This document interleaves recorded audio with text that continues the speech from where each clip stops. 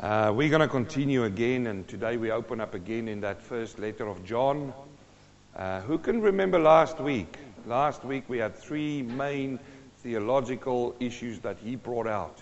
What was the first one? God is love. God is love. It's always amazing to me if you ask that love comes out first. Have you experienced His love this week? Have you done what we said? If you go around and see people, see them through the love of God, that will change your sight for life. So God is love. We saw that last week, that John, out of this letter, is going to talk to us about the love of God. What is God also? He is light. God is light. And you remember when He distinctively said that in Him there is no darkness at all. And we said that light is not the absence of darkness, but darkness is the absence of light. And that if Christ, who is the light, is not in your lives, then there is darkness in your life. And what was the other one? If it's light, then it brings life. God is life. Have you experienced God's life this week in your lives? Well, I can already tell you the testimonies that we have is due to the life of Christ in us, isn't it? And I just want to say, as I thought about the table there, you know, we are sending missionaries all over the world. I think the world's been missionarized, if there's a word like that. We've gone to all the ends of the world now, doing missionary trips to people. I reckon the time starts that worlds like Australia now needs to do missionary work in its own country. It's no good for us as a church to start sending missionaries out to other places in the world. We need to send them into our own suburbs. This is a missionary field around us. Yes, absolutely. This city is a missionary field. So instead of spending millions of dollars trying to send people to Africa, friends, Africa is in trouble, but I'll tell you, Australia is in worse trouble. The Western world is in trouble. There's a constant attack against the Western society. It's coming from everywhere. And it's going to make it more difficult. Listen, I've been preaching this for so long. It's going to make it more difficult to preach the Word of God. They are changing the Word of God as well. And it's going to make it more difficult. That is why we have to come here on a Sunday and open up the Word and get back to the Word. I'm praying. I'm honestly praying, say, Lord, where are the preachers of the Word of God these days? Because we see the result now of what's happened 10, 15 years ago of people turning away from the Word. We see now the result of the Word being watered down. What's it going to be in 10 years' time? Do you understand how important it is for you who sits here, who can hear my voice today? Do you understand how important it is for you to grow in the Word? You will become that light that Jesus was talking about. You remember on the Sermon on the Mount? He said that you are the light to the world. We know that God is light. We heard that last week. We know that God is love. We know that God is life. Friend, this is how serious it's becoming now. It's you. In a few years' time, anything can happen to me. I'm not the only one who preaches the Word of God. I know that. And praise God, there are other preachers. But what if the preachers are wiped out? It's you. It comes back to your shoulders to know the Word of God. And this is the best way of doing it. It's not just to read it, but to make the Word live inside of you. And the only way that you can do this, there's no easy way. I mean, we're in technology. We've got so many apps. We've got everything to help people to live happier. We've got technology to make things easier for us. Yet, we now have the saddest people on the planet of the earth. Saddest people. Technology is not helping. We've got the highest suicide number ever. In all of these things where they want to connect people with technology. We have to understand these things. There is no technology in the world that's going to take this from there into here and into there. None. It comes by hard work. It comes by opening it up and start reading it. And friends, before I even start preaching, I want to repeat it so many times that you go, oh man, he's saying it again. Yes, because in a few years' time, this might be gone. They might take the preachers away. Then you are that light. Now listen to this. Your own family, like my sister said, becomes your missionary field. Because your grandchildren, who your children don't follow Christ, and your grandchildren and their children, you become the light for them. This is how serious it is. It is not just to satisfy yourself and to come in church and sit down and say, wow, man, I am so blessed today. Man, we sang beautiful songs, and that preacher, man, he was worth his salt today. He preached it, man. Whoa, and we wanted to shout, preach it, brother. Preach it, brother. And I feel so good. It's more than that now. There's a responsibility upon your shoulders. It amazes me, friends, that we are living in a society now where even church attendance is falling by the wayside. Oh, we will go to church when we feel like it. Or when there's an open door for us to go. It's coming more difficult. We have to understand this. It is no longer, and it was never, the church's responsibility to teach your children about God. It was forever your responsibility. And to their grandchildren and their grandchildren. This is how serious it is. What am I doing here every Sunday? You know, I take time, I prepare the Word of God. Is it because I feel good about it? Yes, I feel great about preaching the Word. I love preaching and teaching the Word of God. But the seriousness of my heart, my prayer is, Lord, if by one sermon I preach, it touches somebody's heart and put a fire under them to start reading the Word and start sharing the Word of God. Yes, I just thought about that when I did the table this morning. Now we're going to look at John writing with the same passion. I can feel the passion coming out of the pages as I read it, as I open up the Word of God. And it's ever been like that since I gave my heart to the Lord. It's a passionate book. Every one of those writers back in the day was seeing the problems way ahead of them, what we are living in now. And they were writing it with passion and with the anointing of the Lord. So we want to look today at the Word of life revealed as explained to us by John from 1 John chapter 1 verse 1 to 4. And this is part 2 of our test of reality in the Christian's life. You are going to be tested in the next few months. So let's look at 1 John chapter 1. The letter of John, chapter 1 verse 1. John writes to them, he says, that which was from the beginning, which we have heard, which we have seen with our own eyes, which we have looked upon, and our hands have handled, concerning the word of life. There's another title for Jesus Christ. He's the Son of God. He's the Son of Man. Do yourself a favor once and do a study on the names of Jesus Christ in the New Testament and Old Testament. And He's the Son of Man. Who remembers what the Son of Man is? It is the connection between heaven and earth. And He uses the title Son of Man the most. Jesus Himself, when He says to people, He didn't go around and say, I'm the CEO of the company, I'm the director of the company. No. He didn't say, I'm God. He didn't go around and say, I'm the Son of God, although He was, and He used it. Most of every other title He chose for Himself is the Son of Man. The connection between heaven and earth. But here we find another one for Him.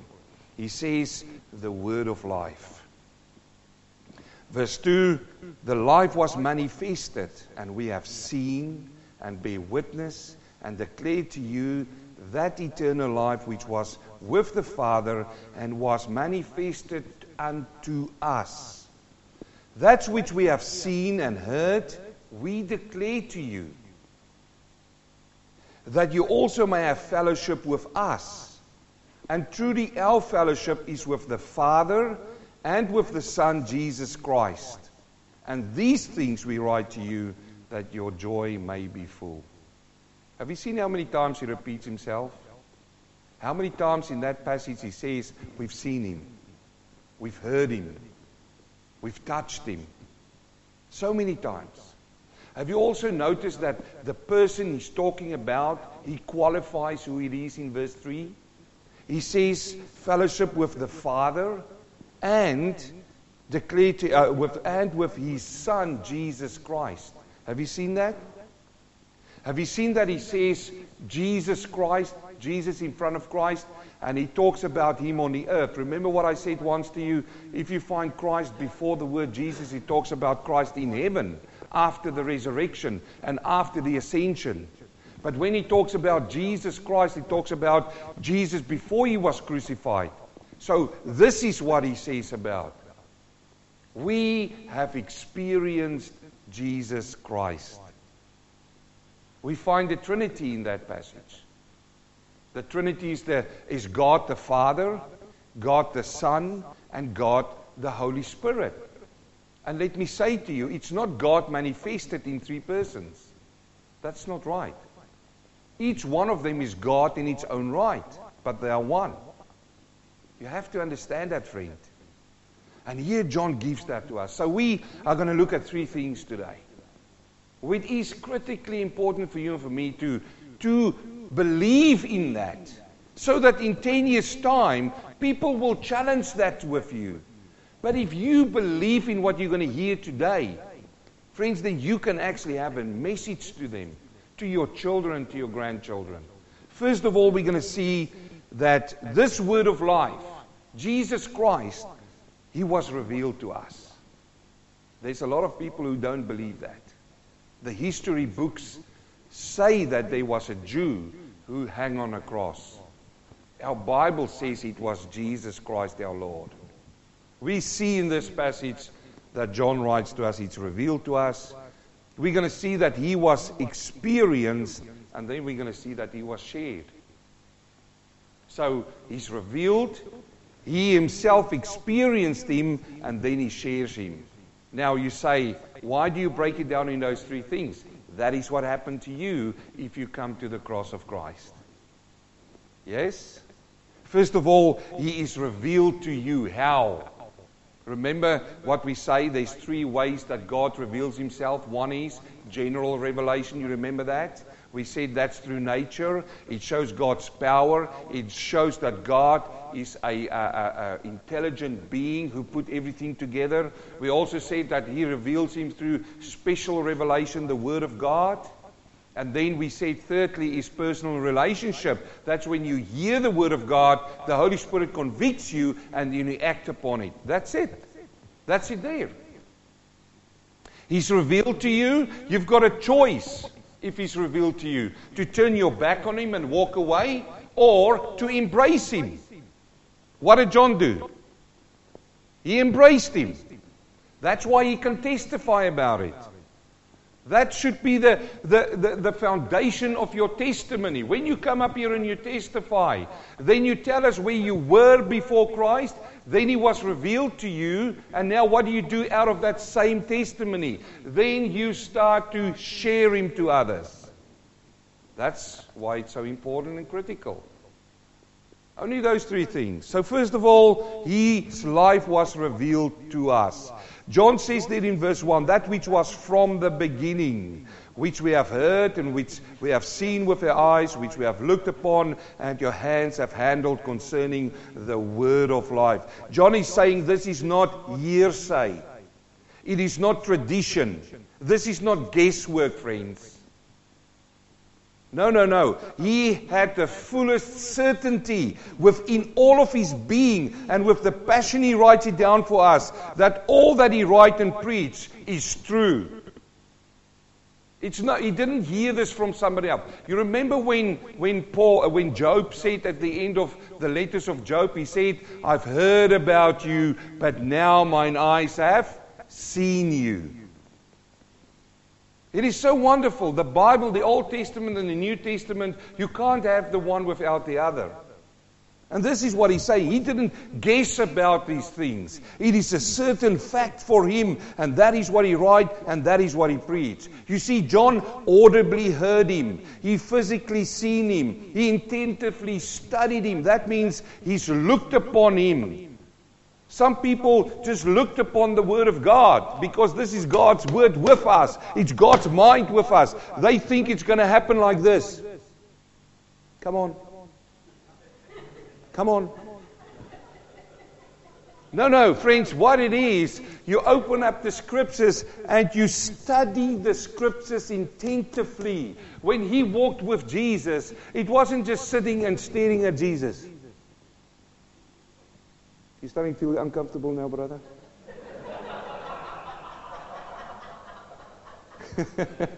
I was going to say that competition, isn't it? That staring competition. He didn't do that. How? If he says he studied him, that means he looked upon him. That means every single action that Jesus Christ did, he looked at and he wanted to find out, why did Jesus do that? Why did he react in such a way? Why did he do that? Why did he study him? So that he himself can live like Jesus lived. Not copycatting. Not copycatting. It's amazing, when in South Africa when I studied to become a pastor, there's one pastor who would always, when he comes around, he will do this when he gets really excited in singing. He would go like this. Yes, praise the Lord, hallelujah. And it's great. Whenever I saw him do that, I get so excited about it, man. I want to lift my hands. But it's amazing that you see some of the students who came from that pastor, which I'm one of as well. Amazing that you see when we go to a conference that he will go on stage doing that, and what do? They do the same. That's copycatting. That's not what Jesus meant. That's not what John's doing. When he studied him, when Jesus was in a difficult situation of his life. I just feel I've shaken this hand a little bit too. I'll use this hand. When he came into a very difficult situation of his life, friends, he reacted in a way that John can look upon that and say, that's how Jesus reacted. And when it was difficult, how to share love in a difficult time. There's a question for you. We all go through difficult times, don't we? There's always things happening to us that we don't like. How do you keep on sharing love when that happens? This is what he means when he studied him, he looked upon him, and he tangibly touched him. His hands has handled him. He helped him along or so on. And to him that was important. So important to John that he wrote it down for us. How privileged are we to sit here to read about this? We've got the word. We've got John saying, man, I have seen this. I've touched all of these things, and I love this. You remember Job's cry when we went through the study of Job? Job was in a very difficult situation. And at one stage, there in chapter 9, he cried out the following. He said, nor is there any mediator between us who may lay his hand on us both. That means on God and on me. Job said the problem for him was in his life, there's nobody who can listen to me and take that message to God. Do you sometimes feel like that? I certainly felt like that a few times in my life. But John is saying today, what is he saying? He says, Job, I found him. His name is Jesus. Can you see? And again, if I come back to what we said around the table, we are living in the time that God preoccupied for us. He predestined for you and for me to live today. Can you imagine if you lived in the days of Job and you were in a difficult time and you didn't have John writing you the letter to say, we have found him. We found the Messiah. We found the Son of God. We found the Son of Man. Wait a minute. We found the Word of life. We are so privileged. But sometimes I find if things come too easy to people, they neglect it. Some people need to have it the hard way, and they will learn by that. He says, we found him. Now, when he says from the beginning, we get this going back to John. 1 John chapter 1 verse 1, in the beginning, this is the same John writing the gospel. He says, was the Word. In the beginning was the Word. The word there, the Greek word for word there is logos. It means the written word.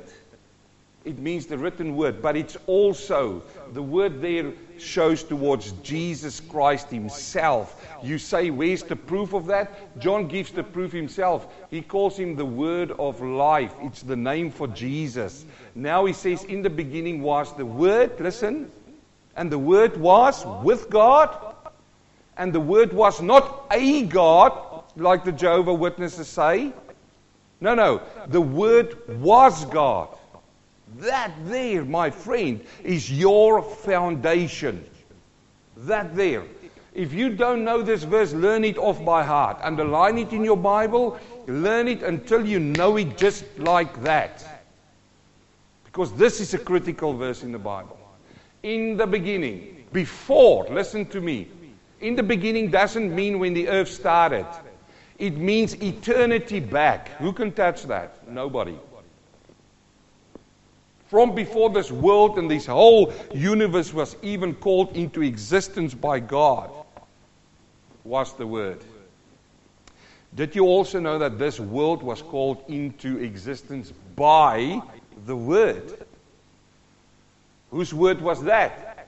By Jesus. He called it into existence. Colossians will tell you all about that. We did a study in Colossians. Now he says in the beginning was the Word, and the Word was with God, and the Word was God. He was in the beginning with God. That's part of the Trinity of God. The most famous verse for me as well, if you've got to jump over to verse 14, because it's good to know that. But look at what 13 says. John 1:14, he says, and the Word became what? Flesh. Do you know what that is? Just touch your hand. Just do this. Rub your hand like that. That's flesh. He became flesh. He became human being. He became like us. And then he says, and dwelled amongst us, and we beheld his glory, and the glory as of the only begotten of the Father, full of grace and full of truth. That is our gospel. He came to save us. There was a farmer who was walking on his farm. This is a testimony that he wrote out. And he had workers who started plowing the lands. And as he's walking and inspecting the lands, he said to the farthest end of where they were going to plow. So his tractors was already plowing the land. You know what plowing is? They dig up the ground so that he can plant new. So he's just walking there, talking to the Lord. When he comes across an ant heap, you know what an ant heap is? They start building it up, these ants. Am I saying it in the right accent? Ants. So they're building it up. And as he walked up to this, because it was lying there over the winter time, now he walks over to this and he looks up and he realizes this ant heap, yes? You all know what I'm talking about. I can draw it for you, but I haven't got a board here, but you know it. But he says, as he looked at this, it is in the middle of where they were going to plow. So these poor ants is going to be in trouble of this tractor coming and destroying their world. And all of a sudden it grabbed him. He wanted to warn these ants to go deeper into the ground, otherwise they're going to die. And he thought, how am I going to do this? I'm a human being. And if you've noticed, human beings and ants haven't got the same language. So he tried this. He stood there. He said at the big hole where the ants was going in and out and building their kingdom and building their lives. And no doubt there were a few doctors in there, ant doctors, and a few ant philosophers, and maybe an ant prime minister. I don't know. Maybe there was a small ant Donald Trump in there somewhere. I don't know. But he was going on about thinking, there's this world, and he could see the imminent danger coming up towards them. And he thought he was going to shout from them. And he said he stood there and he shouted, hey! You better go deeper, there's danger coming! How many ants listened to him? None. Because to them it was only lightning and thunder coming from heaven. Yeah. And he thought, maybe if I go flat on my tummy and I lie down at the entrance of this. And he went down on his tummy and he shouted this time even harder. He says, "Hey, you ants, you need to go deeper. There's danger coming, they're going to kill you." How many listened to him? Only the few that his breath was pushing over, and I think, what is this wind going on around us? And he thought, how can I warn these ants? And it struck him. He had to become an ant. He had to become like one of them. And then, if he's an ant, he had to grow up amongst them so that he can have a testimony amongst them. So that they could know him. He's Ant from Ant Street 2, House 5. He lived there. We know his parents. This is how he had to do that. And to grow up amongst them. But then he realized that as he grew up amongst them, and he will have enough time, because now the flowers is coming more closer, he will stand up there amongst them and say, "Guys, I saw it with mine own eyes. There is danger coming. We're all going to die." Will they listen to him? They'll say, "You are a mad ant." This is what he realized.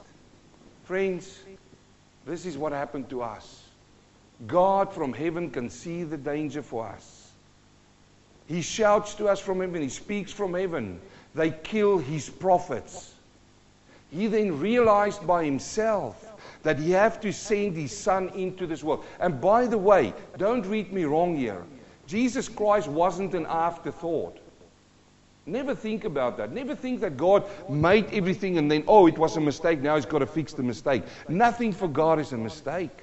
But he had to send his own son into this world to live amongst us, to grow up amongst us, to be the son of a carpenter, to go out at the right time, to be baptized by John the Baptist, not because he had sin in his life. No. Just to show that he was part of us, to grow up, to walk out, to then with the Holy Spirit when open up, and it says that the Holy Spirit came down like a dove and sat upon him, and a voice from heaven says, "This is my son in whom I'm well pleased." And then to stand up amongst all of us and to say to us that we are dead and we need to have eternal life, and only eternal life comes through him. He is the door, he is the way.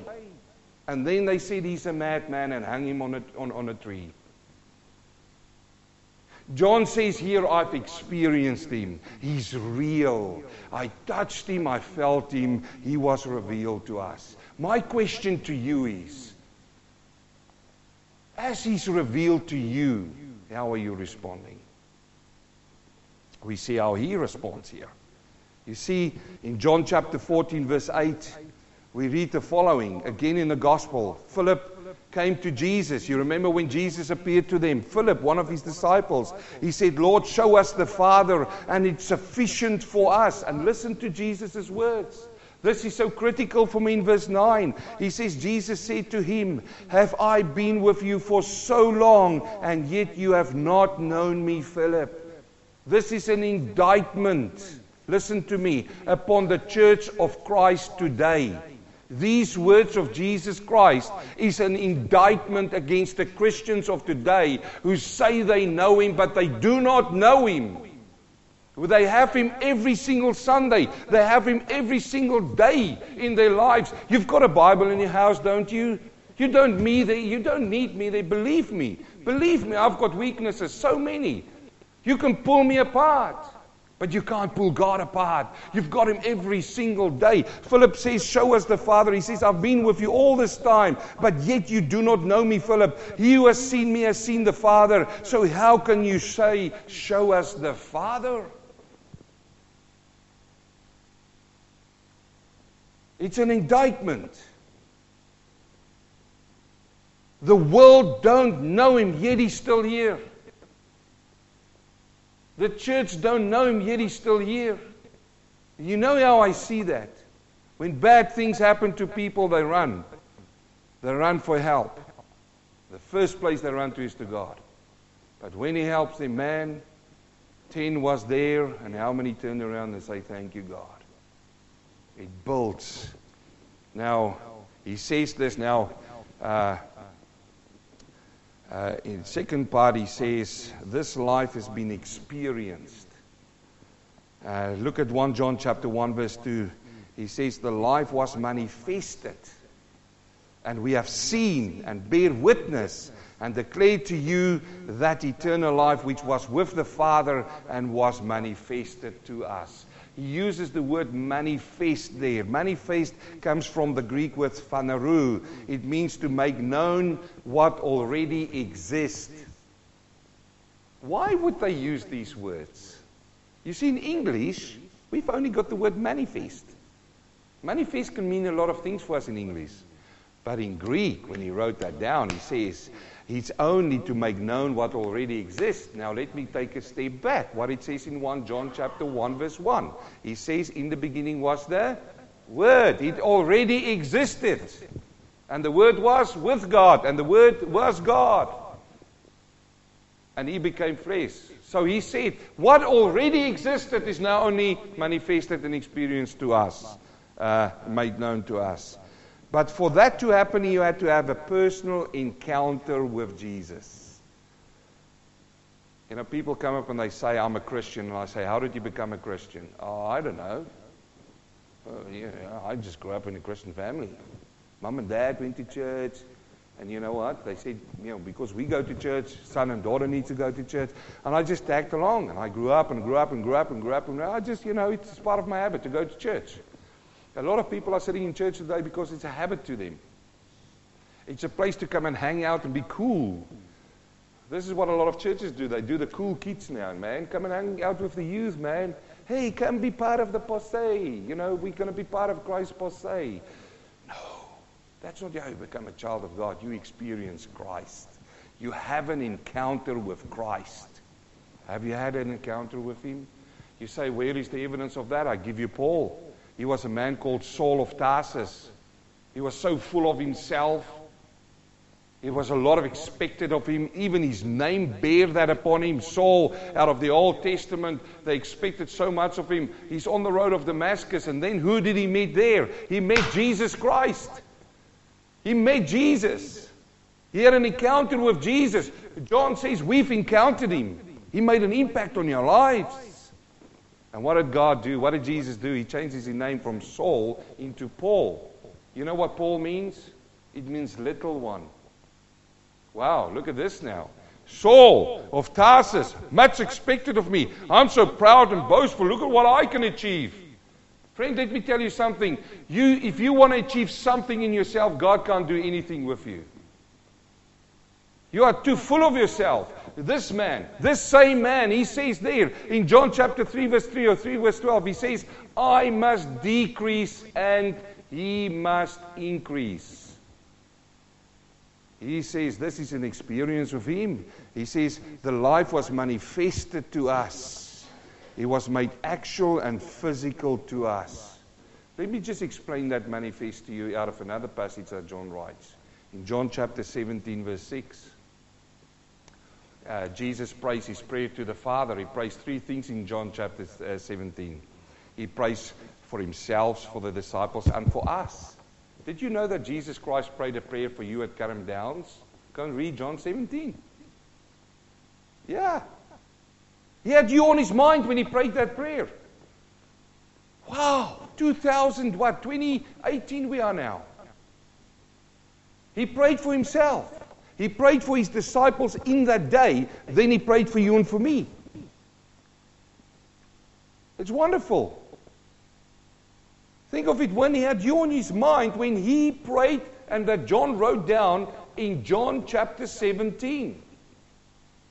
Hey, Janelle, he had you on his mind. How wonderful is that? He was thinking about you, Andre. He was thinking about me, Peter, to you.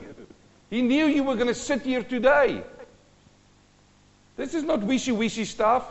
This is the real fact of the matter. But then, in the first part, when he writes about himself or prays about himself, he writes this. John writes this down as an eyewitness. In John 17:6, he says, I have manifested your name to the men who have given me out of the world. You see, manifest?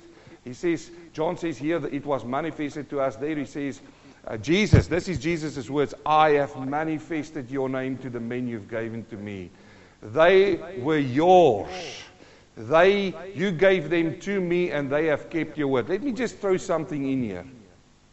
As a pastor of this church, you do not belong to me. Oh, that's different from what a lot of other pastors trying to do these days. Me. Hey, no, your boss. I'm not your boss. I nearly spoke Spanish there, did I, brother? I just want to make it clear to you. In Jesus' own words, he says it right there. He says, they were yours. Who do you belong to? To God. And all I'm doing here is I'm a signpost to point you towards Jesus Christ. Listen, just one of you in this place, your problems will wear me down. You make your peak, any one of you. If you come to me, and you might have a nice life, and you might not, if you come to me and say, as from today, all my problems becomes your problems, you will wear me down, because I've got enough of my own to wear me down. So I can't carry you. Oh, some people go, I'm going to look for another church. There's trouble here.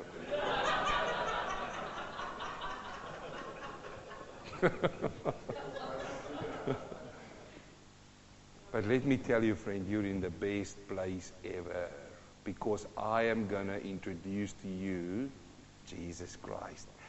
He says it in Matthew chapter 6. Yeah? He says, cast your burdens unto Him. He cares for you. It's good for you that I can't carry your burdens. I'm going to give you advice. It's only advice. And if it's wrong, you're going to come to me. No. I take you to Jesus. He says it here. He says, they were yours, you gave them to me, and they have kept your word. Your word there is again Logos. Now, rewind. John 1:1. In the beginning was the Word, Logos. The Word was with God, Logos. And the Word was God, Logos. That was Jesus Christ. And here he says, they have kept your word. Now, Logos is also, listen to this now, the written word. Remember? Hang on, see this now. Now they have known all things which you have given me are from you. For I have given to them the words. You see it's with a plural? Now it's amazing, because in English we've only got one word for word. But in Greek there's two words. He uses the word there, rhema. You see that? Rhema. So he says here logos and rhema. He says, I've manifested to you in what way? In the written way and also in the rhema way. Now, if this is the written word with your hands, what is rhema then? Rhema is what I'm doing now. I'm giving breath to the word. It becomes alive. So, wow, I'm getting so excited. I need to contain myself here. Because think of this. If you look at the word here, and you read the word, it's word, you can throw this Bible in the fire. Some people will go crazy. Oh, you can't burn the Bible. It's only paper and pen. They print so many Bibles these days. Yes? And look, this one is already worn. I don't know how many ones of these I have. It's worn. It falls apart.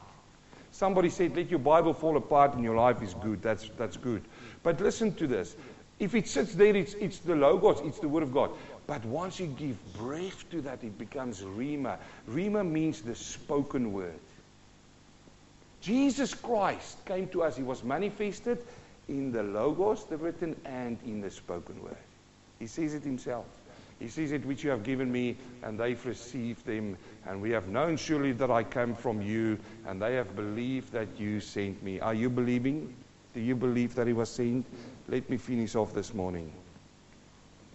This life is shared. So first of all, we saw that it was revealed, it was experienced.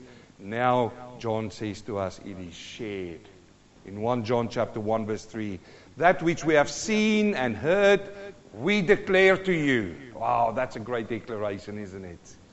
We declare him to you. Nothing else. No little flaws or anything about. We declare only one to you, the word of life. That becomes your testimony, that you also may have fellowship with us. And truly our fellowship is with the Father and with the Son, Jesus Christ. And these things we write to you, that your joy may be full. The world's looking for joy. John is saying joy comes via who? Jesus Christ, the Word of life. Nothing else. Joy comes from Him. And if you found that joy, oh, what a joy it is. Now this is important for us. Yeah? So now that we've saw Him revealed, experienced Him, the first thing we want to do is we want to share Him. What is the reasons for sharing Him? The first reason He puts down there is fellowship. He says to have fellowship. It means we have something in common. In common. Who is that? Who do we have in common? The Word of life. Jesus Christ. That's why we can come together here in fellowship. Well, there's how many cars this morning has passed here already? They won't come in here and want a fellowship because they haven't got Jesus. They fellowship around other things, which is important to them. But those things do not have eternal life and no joy. Whoa, wait a minute. I'm part of a club and you tell me I don't have joy and fun at the club. Oh, you have fun. There's a difference between fun and joy, by the way. There's a difference between happiness and joy. Did you know that? You know, I wake up this morning and you come around and you go, hey, John, man, I love you, brother. There's $1,000 for you. Just take it. I go, whoa, geez, that makes me happy. Will that make you happy? Who's going to be happy if I give you $5,000 right now? The ones that didn't put up their hand, they said, no, you up it, 10,000. I've got a price on it, man. Give me 50 grand, I'll be more happier than happy, you know. There's happy, happy, happy. You know, they've even got a song like that. Clap your hands and sing happy. Well, I don't even know who to go. But that's happy, you know. You've got 5 grand in your pocket, well, and off you go, man. You jump in your car, man. I'm going to get into Bunnings next door. I'm going to buy some pots and plants, 5 grand. And I'm just going to do this afternoon. I'm happy. I've got a smile. And as you drive out of your happiness, you've got a little bit late on your foot. You've got reason for that. I'm going to put down that hammer now, man. And as you come around the corner, boom, into another car. Oh, it's going to cost you $5,000 to fix my car. What happened to your happiness? Are you still happy, Glenn? Oh. Can I pay you off 50 cents a month? That's happiness for you. And people are chasing happiness. Oh, we've got this great thing happening next Saturday night, man. All the mates are going to be there. It's going to be a happy, happy time. I can't wait for it, man. I count the sleepies. Like little Hugo, who's one sleep before they go to Thailand. He goes, man, I can't wait for it. Then you turn up. What about Sunday, the night after, the day after? Oh, that wasn't this. You know, I built it up so high. Expectation was there. That's reality and that's disappointment. I was disappointed. Friend, let me tell you something here today. Happiness doesn't, you know, God is, you know, He says there in Psalms, happy is the man who do not sit in the counsel of the ungodly. But you know what? Joy comes from God. Once you settle your soul with the cross of Christ, He gives you joy unspeakable and full of glory. He says it here. He says that we have this, we declare Christ to you. Why do you declare Him to us? So that we can have fellowship. So that we can come together and have joy amongst each other. 1 Peter chapter 2:24, who Himself bore our sins in His own body on the tree, that we, having died to sin, might live for righteousness, by whose stripes you were healed. You see, it's the same message. The second reason he says that this brings is to have joy. Joy is His answer to the emptiness and the hollowness of life. And again, you know, the world's empty. Young people are empty these days. There's hollowness inside of them. And, you know, maybe some of you go home and you sit there and you go, man, I'm feeling so hollow. I've got good news for you today. Let He fill that place with joy. With joy. Psalm 16. And look, I've got so many scriptures. I think you saw earlier on, I just skipped one page of scripture verses. Psalm 16:11 says, you will show me the path of life. Who? The word of life will show you the path of life. Not the Sunday newspaper, not your footy team, not whatever club you belong to. Who will show you the path to life? He will show you the path of life. In your presence is fullness of joy. In whose presence? In His presence. At your right hand are pleasures forevermore. So friends, this week, like last week, I want to challenge you again. Well, I want you to think about things this week. First of all, think this week what it means to you that Christ has been revealed. Go away. Go meditate on this. Think this week. If you get a free spare time, if you can recall the message, if you want to go online and listen to the message again, listen to the first part. Stop the tape. Sit down there and start talking with God. Say, Father, what does it mean to me that He's been revealed? Does it mean something at all? It's got to mean something for you. If it means nothing, then you're in a troubled state. Then start praying to God and say, Father, reveal it to me. And also, what are you doing to know Him? What are you doing to know Him? Oh, well, I go Sunday to church. Pastor, we're there. You preach for 40 minutes. Is that all? What do you physically do to know Him? Read your Bible and pray. That you will start getting to know Him. And then John experienced Him. What does this mean to you? What does it mean to you when you read about a man who writes down a testimony passionately to you and say, wow, I've seen him, I touched him, I heard him. What does that mean to you when you hear that? Go and think about it this week. When you get a time when you're all alone on your own, write these down and start talking with God. Friends, that's how I do it. That's how I do it. And I say, Lord, He experienced you in such a way. Am I experiencing you in that way? How can I experience you in that way? Look, I'm not into funny stuff. I'm not into all of these churches who bring the Holy Spirit and make Him cheap, and now we're going to get dust and all of these things flowing. No. Be real to Him. Sit down and say, Lord, I read of a man who experienced you physically. Am I experiencing you like that, Lord? Maybe He will expose something in your life which stops Him from revealing Himself to you, because the Bible says He will not throw the pearls before the swine. Maybe there's something in your life which you need to get rid of. Listen to me. Listen to me. The Holy Spirit will use your conviction to convict you, to get it out of the way, so that He can reveal more of Himself to you. You see, the Bible is not dead. And then finally, before we pray, think about your fellowship with other believers. Will you? Think how you fellowship with others. Think about what Jesus would do when we all go around and these brothers and sisters. I'm not even talking about the world now. I talk about fellowship with one another. You know what? Who would Jesus go and talk to? Who would John, if he was here this morning, this John, sit outside, who would he go and talk to? What would he say to that brother and sister? It's not all about you and me, have you noticed? It's about him. It's about sharing. It's about caring. It's about showing the word of life in our lives. Have we got much to think about? May the Lord bless you. Heavenly Father, I thank you this morning for your word.